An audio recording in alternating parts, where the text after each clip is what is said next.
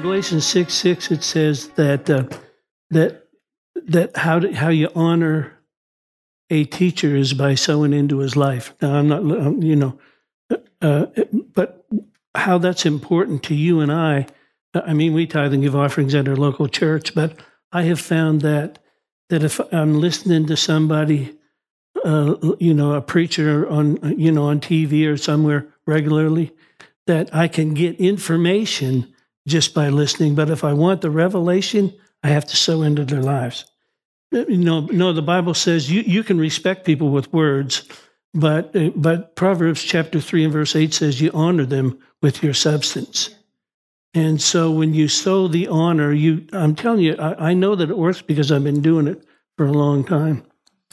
And I'm not saying, we listen to people casually all the time. I'm saying if somebody's really feeding you, Galatians 6:6 says that, matter of fact, it even says that if they labor in the word, they're worthy of a double honor. So whatever you're thinking, you just need to double it up. No, but again, God's not trying to get anything from us. He's trying to get it to us. So I'm sitting down again today, but I'm standing up on the inside. Hallelujah. Hallelujah. God is working.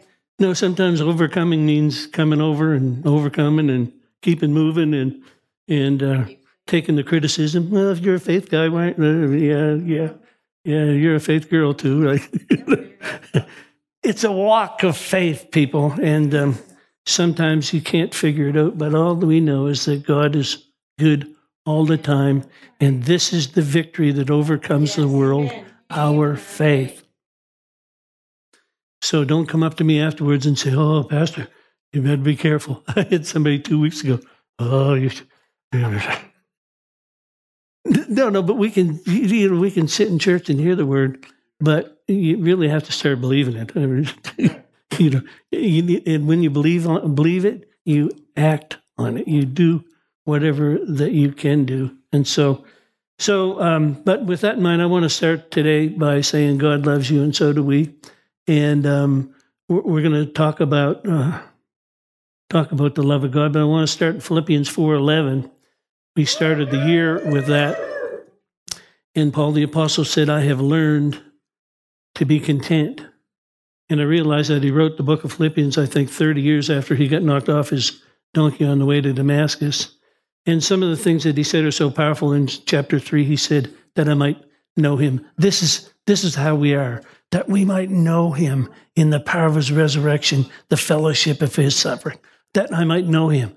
This one thing I'm doing, forgetting the good, the bad, I'm forgetting successes, I'm forgetting failures, I'm not camping out by either one of them, but I'm pressing on toward the next marker point to the high call of God in Christ. It's my goal to know him better, all the time know him better, and the passion never stops.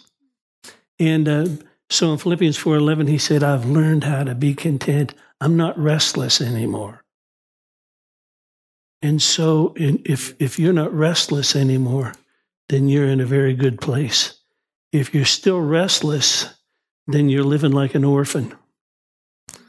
In John 14:18, Jesus said, I would not leave you orphans or comfortless or destitute.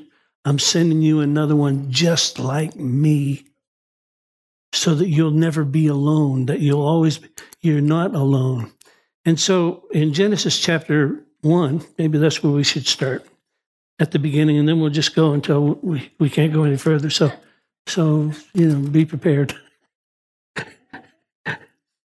No, Genesis chapter 1 is interesting because God made man in his image and in his likeness, right? So you can't improve on that. If you're made in the image and the likeness of God, what are you going to add to that? Nothing to that. And then let's read those couple verses. He said, God created the man, verse 27, in his own image, in the image of God who created him, male and female, he created them. And then he blessed them and said unto them, be fruitful. So A number of years ago, we had a couple in our church from the Gaspereau Valley, in the valley up near Wolfville. And so we would go up there every spring and do the tubing festival, have a party at the church and tube down the river and things.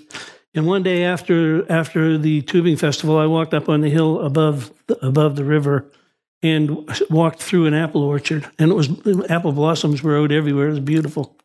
And I heard the Lord say to me, what are these trees doing to produce apples? And so, no, first of all, he said, do you see the apple trees? I'm in an orchard of hundreds of trees. And like, it's kind of like a rhetorical, and you don't want to be saucy with God, but you say, well, yeah, I see the apple trees. He said, do you see any of them struggling trying to produce fruit?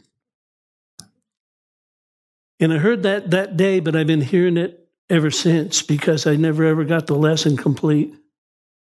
You don't have to struggle to be a Christian. You're not a human doing, you're a human being.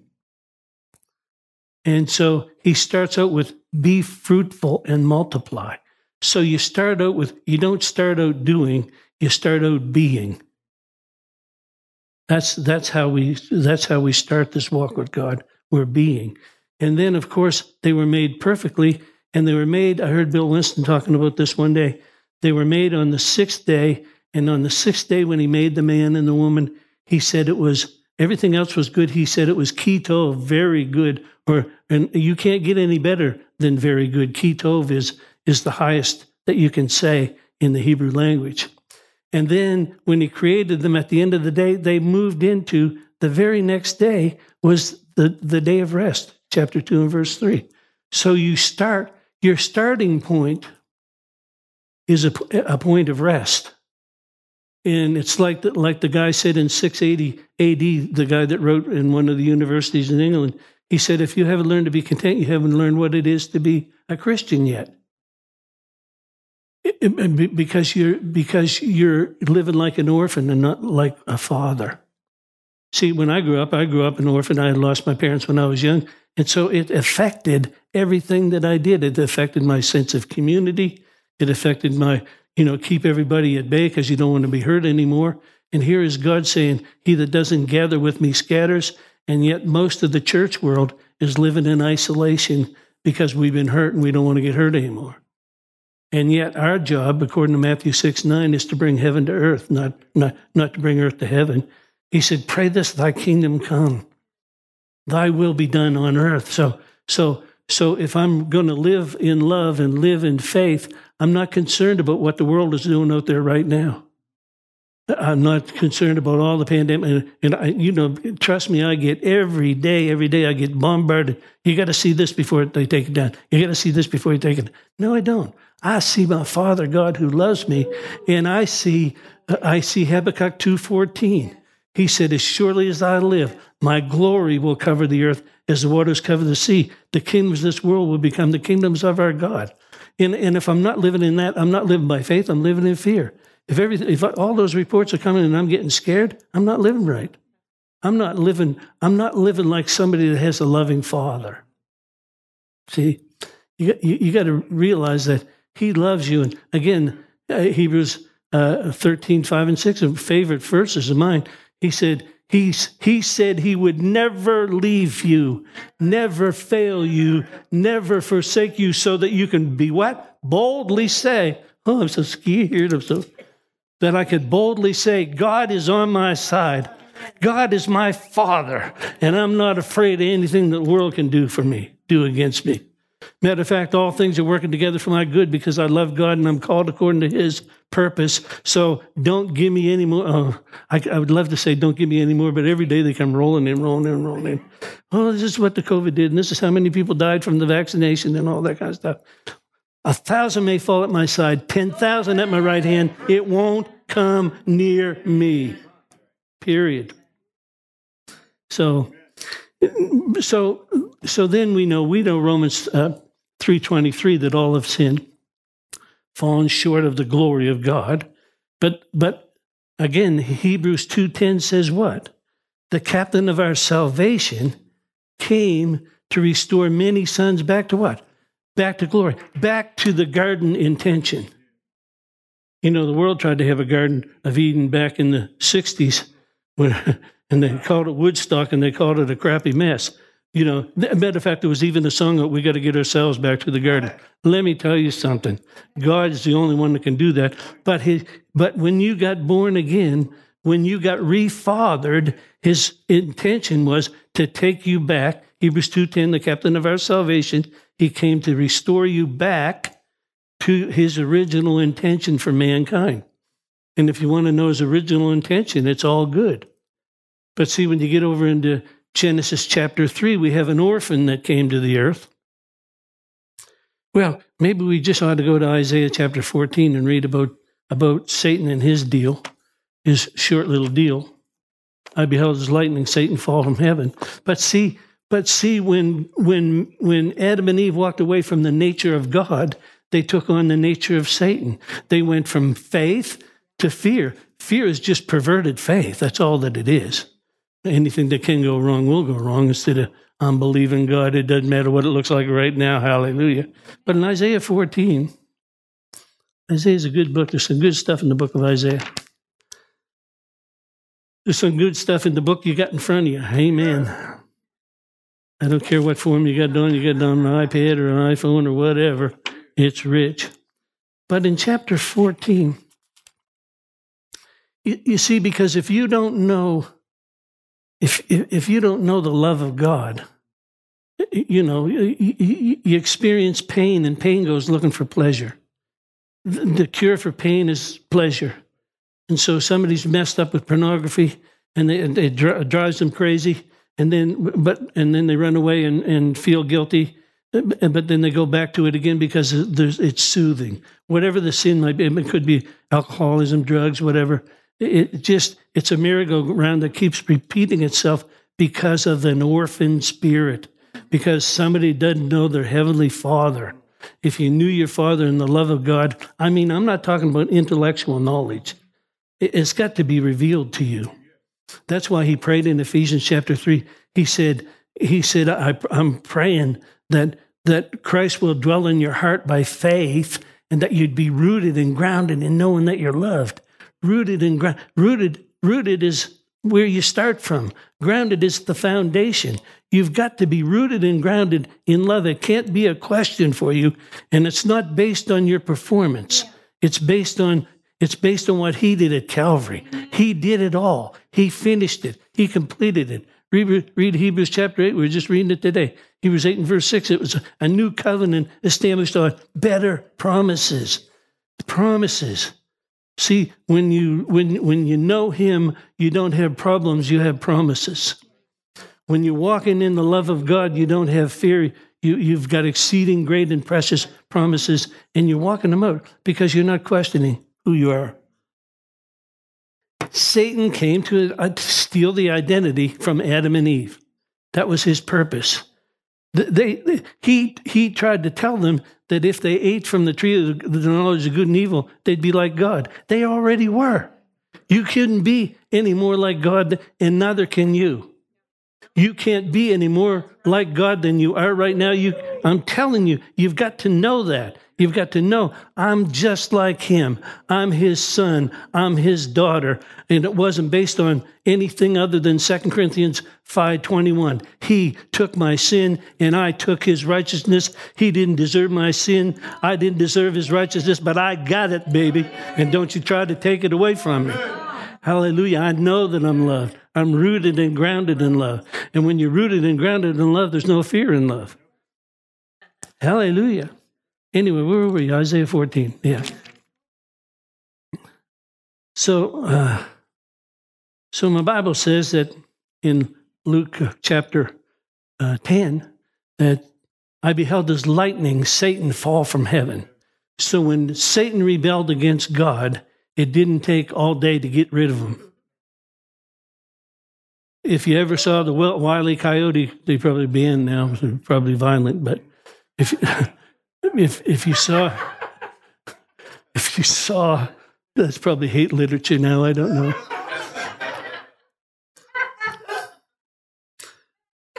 Anyway, the devil, who was Lucifer, who was the praise and worship leader, who was loved by God and created for a specific purpose, loved by God, he didn't receive the love of a God. And then the Bible says because of that, iniquity was found in him. And so now, because he didn't receive the love of God in the awesome position that he had, now he's going to have to prove himself, and he wants something different. And here in chapter 14, it says in verse 13, "For you have said in your heart," well, let me read verse 9 first. "Hell from beneath is moved for you to greet you at your coming." So he's not doing all that well right now. But anyway, verse 13, "For you said in your heart, I will see." This is a distorted identity. He had something, but he wanted something else. He was restless. And when you're feeling restless, it's dangerous. That's why Hebrews 4:11 says, "Labor to enter into my rest." The goal for the Christian is to start from Genesis chapter 2 and verse 3, that place of rest. They rested on the seventh day. And so just keep that in mind. When you're feeling restless, when you're feeling discontented, there's a spirit agitating you, trying to take you away from your identity. Colossians 2:9 and 10. Can we throw that in here right now too? Colossians 2:9 says, "In him, in Jesus, dwells the fullness of the Godhead bodily." But the next verse ought to cook your fuses. "But you are complete in him who's the head of all principality and power." You're already complete, so what are you trying to be? Why are you struggling trying to be somebody when you already see? That's a distorted identity when you're trying to be good. I'm going to be a better Christian. I'm struggling to be. No, it starts from I am. I am. I do belong. I'm not trying to belong. I'm not trying to please God at all either. I'm living out of my love for him. Receive the love from him, and it changes everything that I do. So now I'm not trying to be loved. If you're still trying to be loved and trying to get it right, you're missing the whole point. If you're struggling to be loved and trying to be a better person and a better Christian, you're missing it. You're already complete in him who's the head of all principality and power. It's like Ephesians 1, 2, and 3. Those chapters, if you don't know those chapters, you can't do chapter 4, 5, and 6. Chapters 1 and verse 3 says, he's already blessed you with all of the spiritual blessings in the heavenlies in Christ, letting you know that the spirit realm is more real than the one you're in. And then in verse 4, it says that he chose you in him from before the foundation of the world. So what do you need? He really does supply all your needs according to his riches and glory. How do I apprehend those things? By recognizing that he loves me. And when I know faith works by love, if you don't know love, then your faith won't work. I mean, David said in Psalm 66, verse 18, he said, if I regard iniquity in my heart, you won't hear me. He didn't say if you regard iniquity in my heart. He said, if I do. Why? Because I can't use my faith, because I don't see myself complete in him. I have to see myself. I heard Ashton say it this morning. Romans 8:14. Many are led by the Spirit of God. They are the sons of God. How am I led by the Spirit of God? John 6:63, Jesus said, the words that I speak unto you, they are spirit and they are life. So when you're led by the word of God, see, there's only two ways you can change yourself. Only two ways that change comes without you struggling trying to do it. 2 Corinthians 3:18 says that you will be changed from where the Spirit of the Lord is, there's liberty. Where the Holy Ghost is moving in your life, there's liberty. And you're changed from glory, from one level of glory to another level of glory, to another level of glory, to another level of glory, for the rest of eternity, to another level of glory, into his image and in his likeness. It's forever. But then Romans 12:2, don't be conformed or informed by this world or led by the news or the fear that's out there, but be transformed by renewing your mind by the word of God, that you can prove the good, the acceptable, the perfect will of God for your life. The perfect will of God for your life is for you to recognize your true identity, that you would know who you are, that you would know who you are. Because when you know who you are, watch out, world, watch out, devil. Amen. So he said, I will ascend to the heavens. I'll exalt my throne above the throne of God. I will also, upon the mount of the congregation on the sides of the north, I will, what does that say? Am I going to need my glasses today? Excuse me a minute. I will sit upon the mount of the congregation on the sides of the north, and I will ascend to the heights of the clouds, and I will be like the Most High. Right? So that's who he intended to be, because he was not content with who he was. Because he was not secure, he had that distorted identity. And so back in Genesis chapter 3, that's exactly what he did with Adam and Eve. Are you sure that God said he'll make you doubt your identity in God? He made them doubt their identity in God, and then they went ahead, of course, and covered their pain and covered their guilt and shame with fig leaves. It's man trying to, instead of just opening up and saying, God, here I am. Just, I messed up. I apologize. And if he had done that in Genesis chapter 3, we wouldn't have any Bible. It wouldn't have been necessary. We could have went all the way to Revelation 21 and 22, just walked into the millennium. But because they were broken, then he had to get the identity back, and it took him a long time. But first of all, the law had to come. The law was a schoolmaster to bring him to Christ. But then he had to get them to receive. He said, I haven't given you that spirit of adoption. It's like in Romans 8, 15, 16, 17. He said, you haven't received the spirit of bondage again. You haven't received the spirit of bondage again to live in fear, but you've received the spirit of adoption, where you cry, Abba, Father.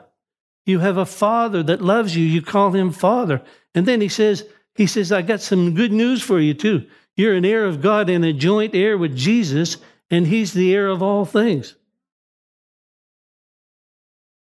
No, so what are you going to pray for? If you receive this message today, what are you going to pray for? Oh, God, give me half. Will you loan me?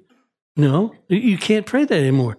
You can receive everything that he gave to you by faith, but now your prayer is more effective, because now you're praying for other people. You switch things around. It's not about I and me. Chair number 2 is all about I. I exalt me. I exalt me. It's all about me. No. I remember one time we had a guy come to our church here, and he said, I didn't like the praise and worship. It was too long. I said, it wasn't for you. Yeah. He said, well, I didn't get what I need. I said, it's not about you getting what you need. It's about us glorifying God. And if you didn't get what you need, I have a suggestion for you. If you come and give away something, you might get something. Because it's more blessed to give than it is to receive. Don't come to church to get.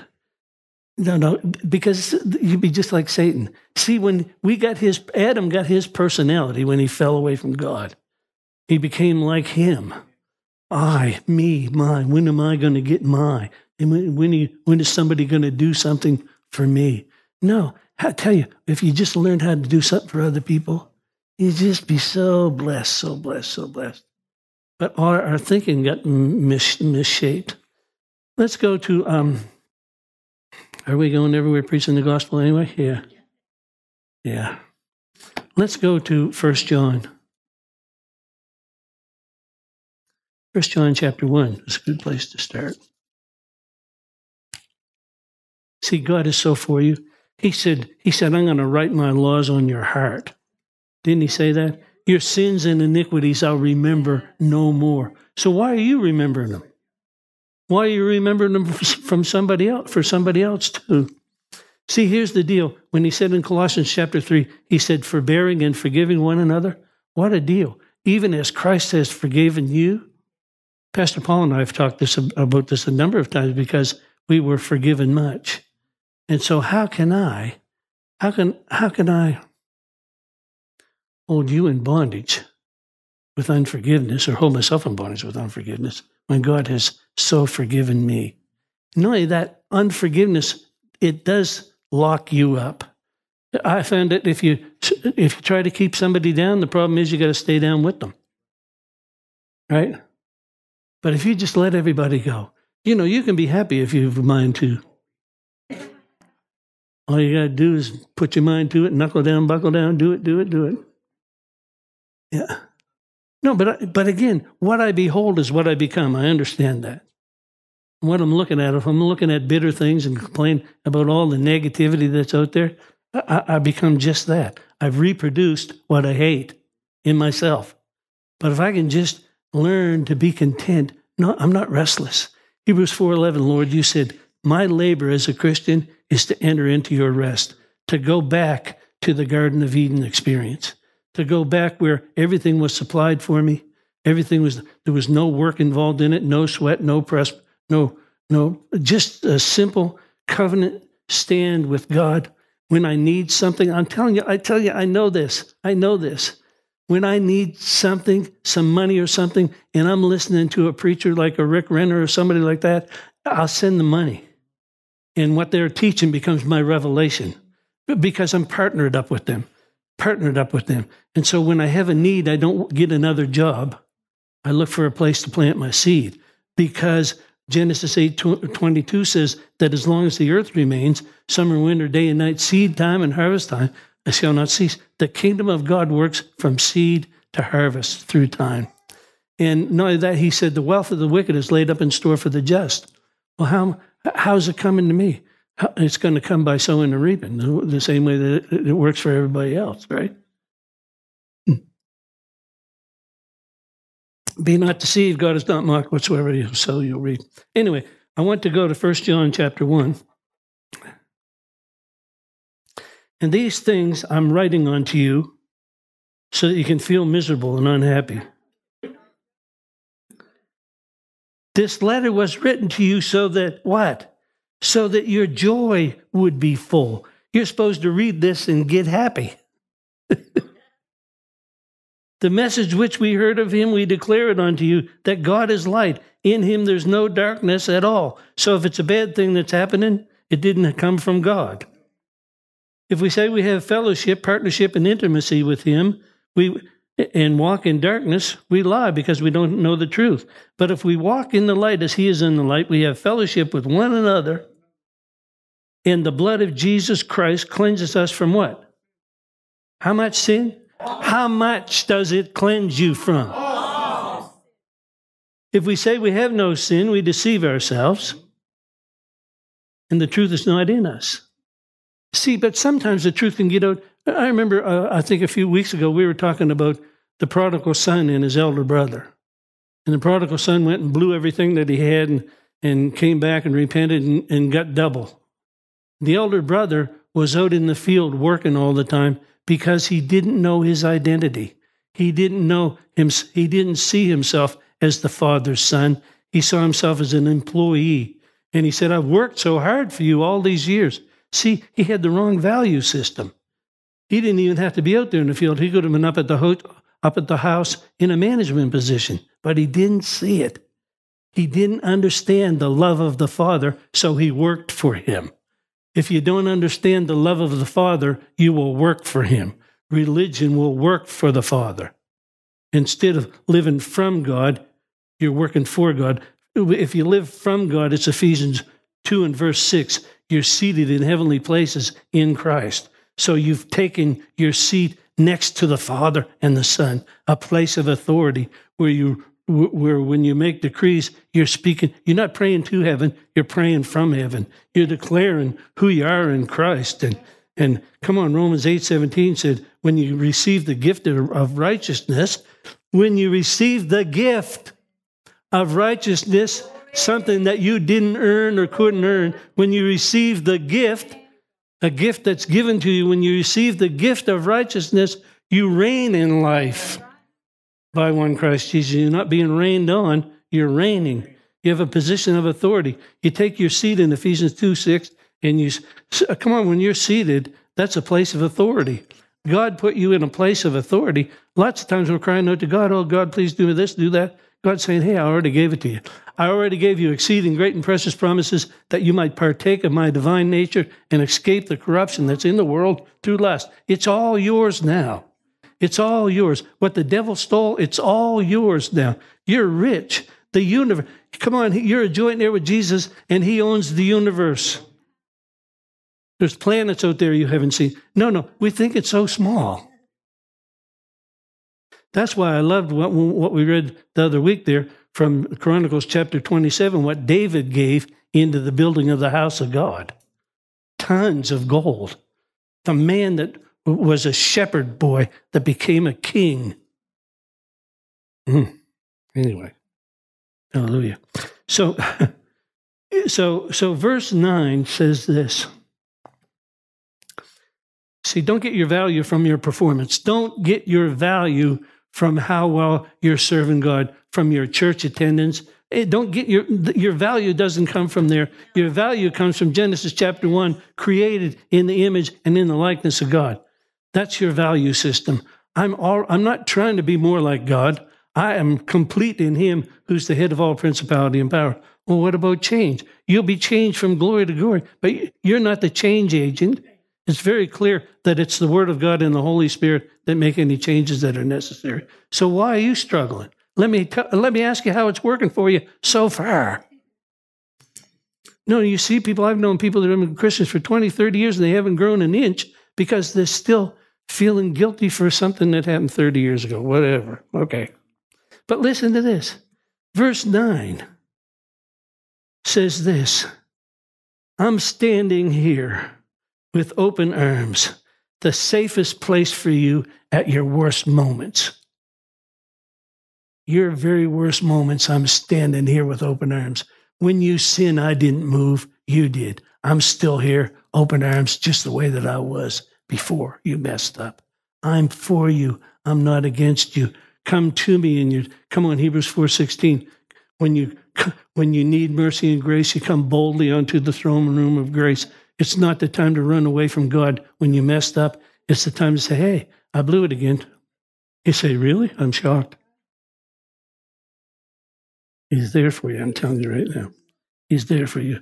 The safest place in your worst moments, I'm your safe place. In your worst moments, I'm your safe place. How about 1 John chapter 4, verse 16? Chapter 4 is so wonderful. But I need to read verse 7 because this needs to be explained to people. Verse 7 says, Beloved, let us love one another, for love is of God, and everyone that loveth God is born of God and knows God. You can be born again and not know God. And so this is why he wrote Romans 12:2, not to be conformed to this world, but transformed, metamorphosis by the renewing of your mind by the word of God, so that you can do, like he said in Joshua 1 and verse 8, learn how to meditate, mutter, utter, and speak his word day and night, that you can make your way prosperous. So he says, he that loveth not doesn't know God. It doesn't mean that you're not saved. You can be born again and not know, right? So verse 9 says, here is the man. It was manifested the love of God toward us because that God sent his only begotten Son into the world that we might receive life through him. Verse 16, and we have known and believed. We have known and believed. So there's some action required in this. The love of God for us. God is love. He that dwelleth in love dwells in God and God in him. So what does that mean? When I'm in love, I'm dwelling in God. This is what I have found. Like if I'm driving along and thinking about things and I have a bad thought about somebody, I realize that I've just moved out of the love of God. So I move right back and say, no, I'm not accepting those thoughts. I understand Matthew chapter 6 that I take no thought saying, what am I going to eat? What am I going to drink? Or I don't take a thought by speaking it out.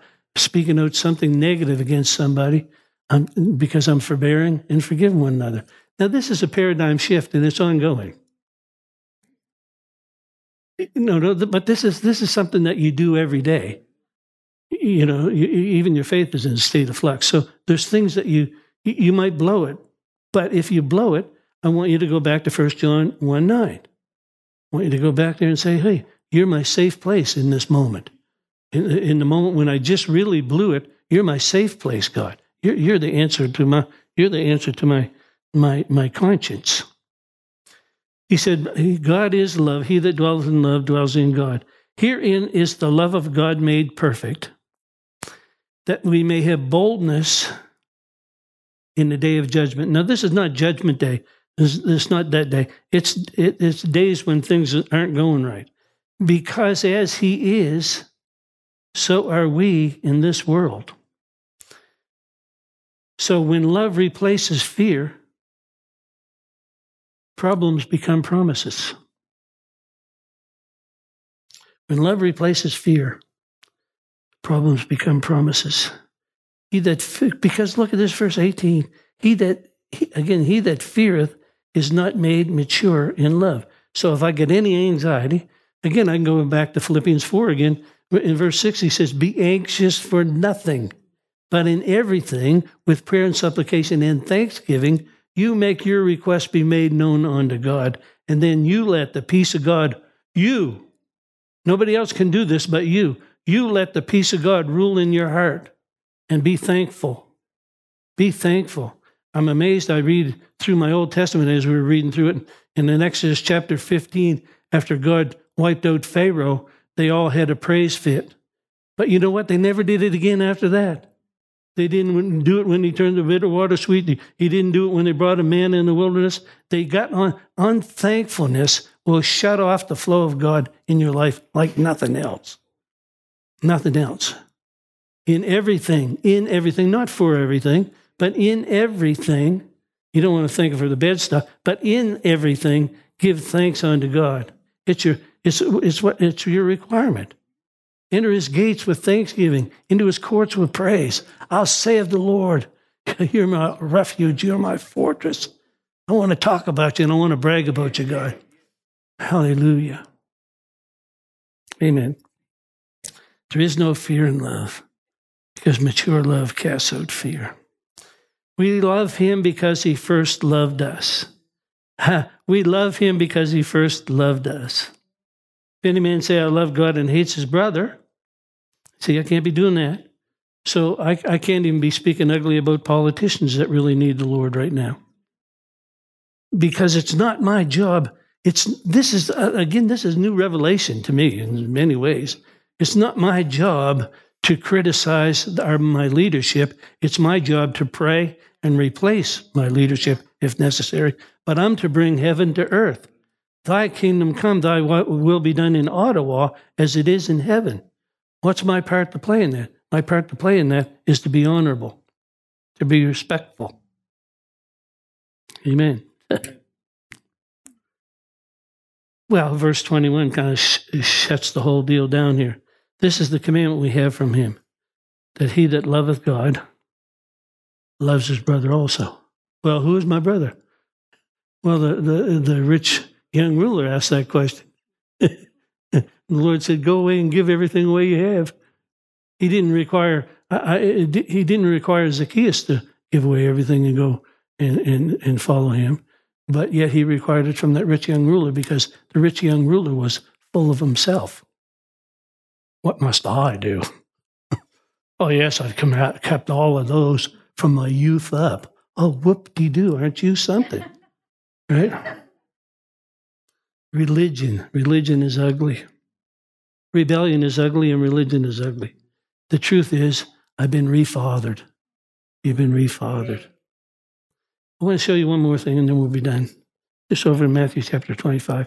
I think we looked at it a couple of weeks ago, but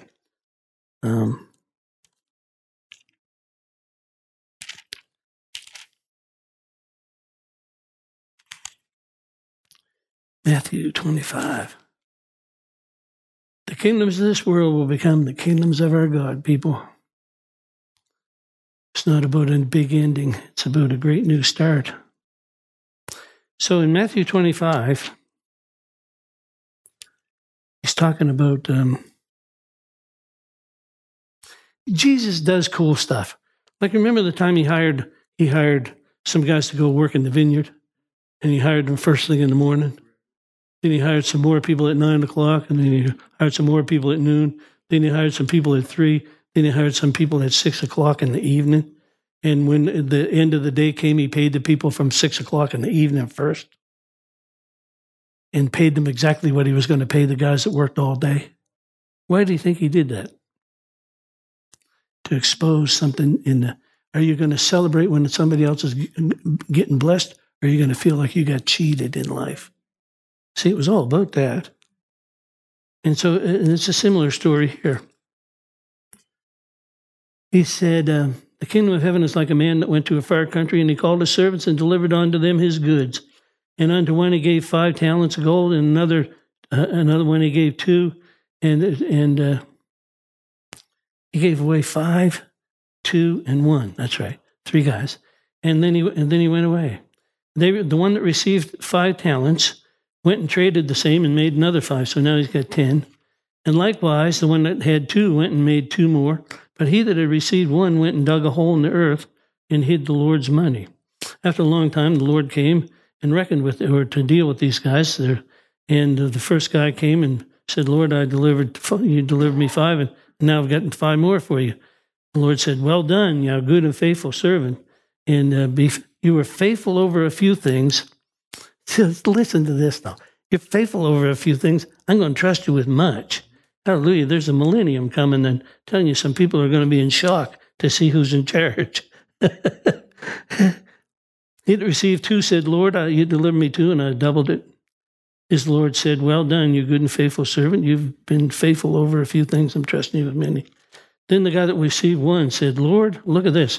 See, but again, you're talking about somebody that doesn't know their father.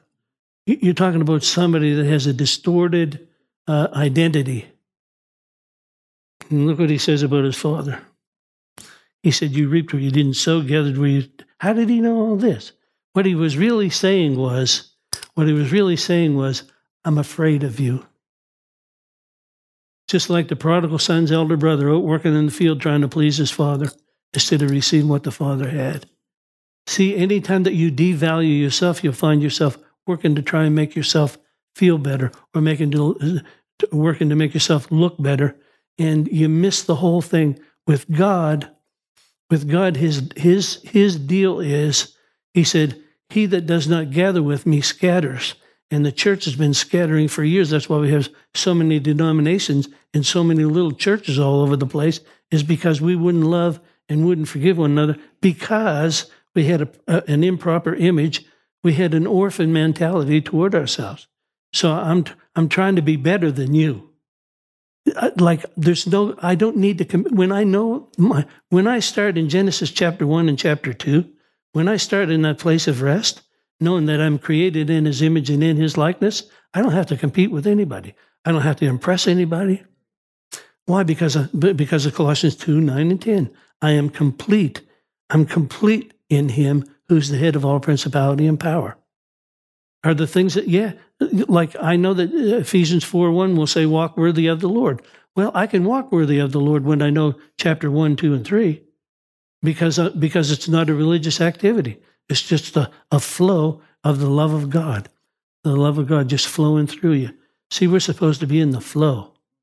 We're supposed to be we're supposed to be at rest, not trying to be anything, not trying to get anything, not struggling for a healing or no. Just all of those things. When you trust him, everything will flow. And if you don't trust him, it probably hinders what he's trying to do in your life. Whereas if you just cast all, come on, we know the prayers, Peter chapter 5. Humble yourself under the mighty hand of God, that he'll exalt you in due time, by casting all of your care upon him, because he cares for you. Casting, that's the word hyperbalo. It means to throw over the top rope in WrestleMania. Casting all of your cares upon him, for he cares for you. And then he said, be sober, Be vigilant, for your adversary, the devil, as a roaring lion, goes about seeking whom he may devour. Well, he can't devour you if you're cool. He can't devour you if you're walking in faith. You resist him steadfast in the faith, it says, knowing that these same afflictions are happening with Galen. These same afflictions are happening with Sharon Hirschman. These same afflictions are being worked out in your brethren in the world, so that the trial of your faith will come forth with patience. And then it says, I love what it says, but he says this, but the God of all grace, who has called you by his eternal glory, called you eternal glory. The glory is coming forth in your life. He said, after you have suffered a while, the death of the flesh, after you've suffered a while, how long is it going to take? Until you drop dead, physically rather, not spiritually, but until you can say with Paul the Apostle, I have been crucified with Christ. And I don't live anymore. I'm free now. Christ lives in me. Little I moved up and big Christ moved in. Woo! He said, after you've suffered a while, I'll make you perfect, establish, strengthen, and settle you. That's the goal. That's the goal. That's the goal. And we're not struggling to get there. We're allowing the flow of the Holy Ghost to operate in our lives. Amen. Praise God. We hope this message has encouraged you in your relationship with the Lord. For more information and ministry resources, we invite you to visit our website at www.newcovenantchurch.ca. We look forward to you joining us next time as we continue to live victoriously.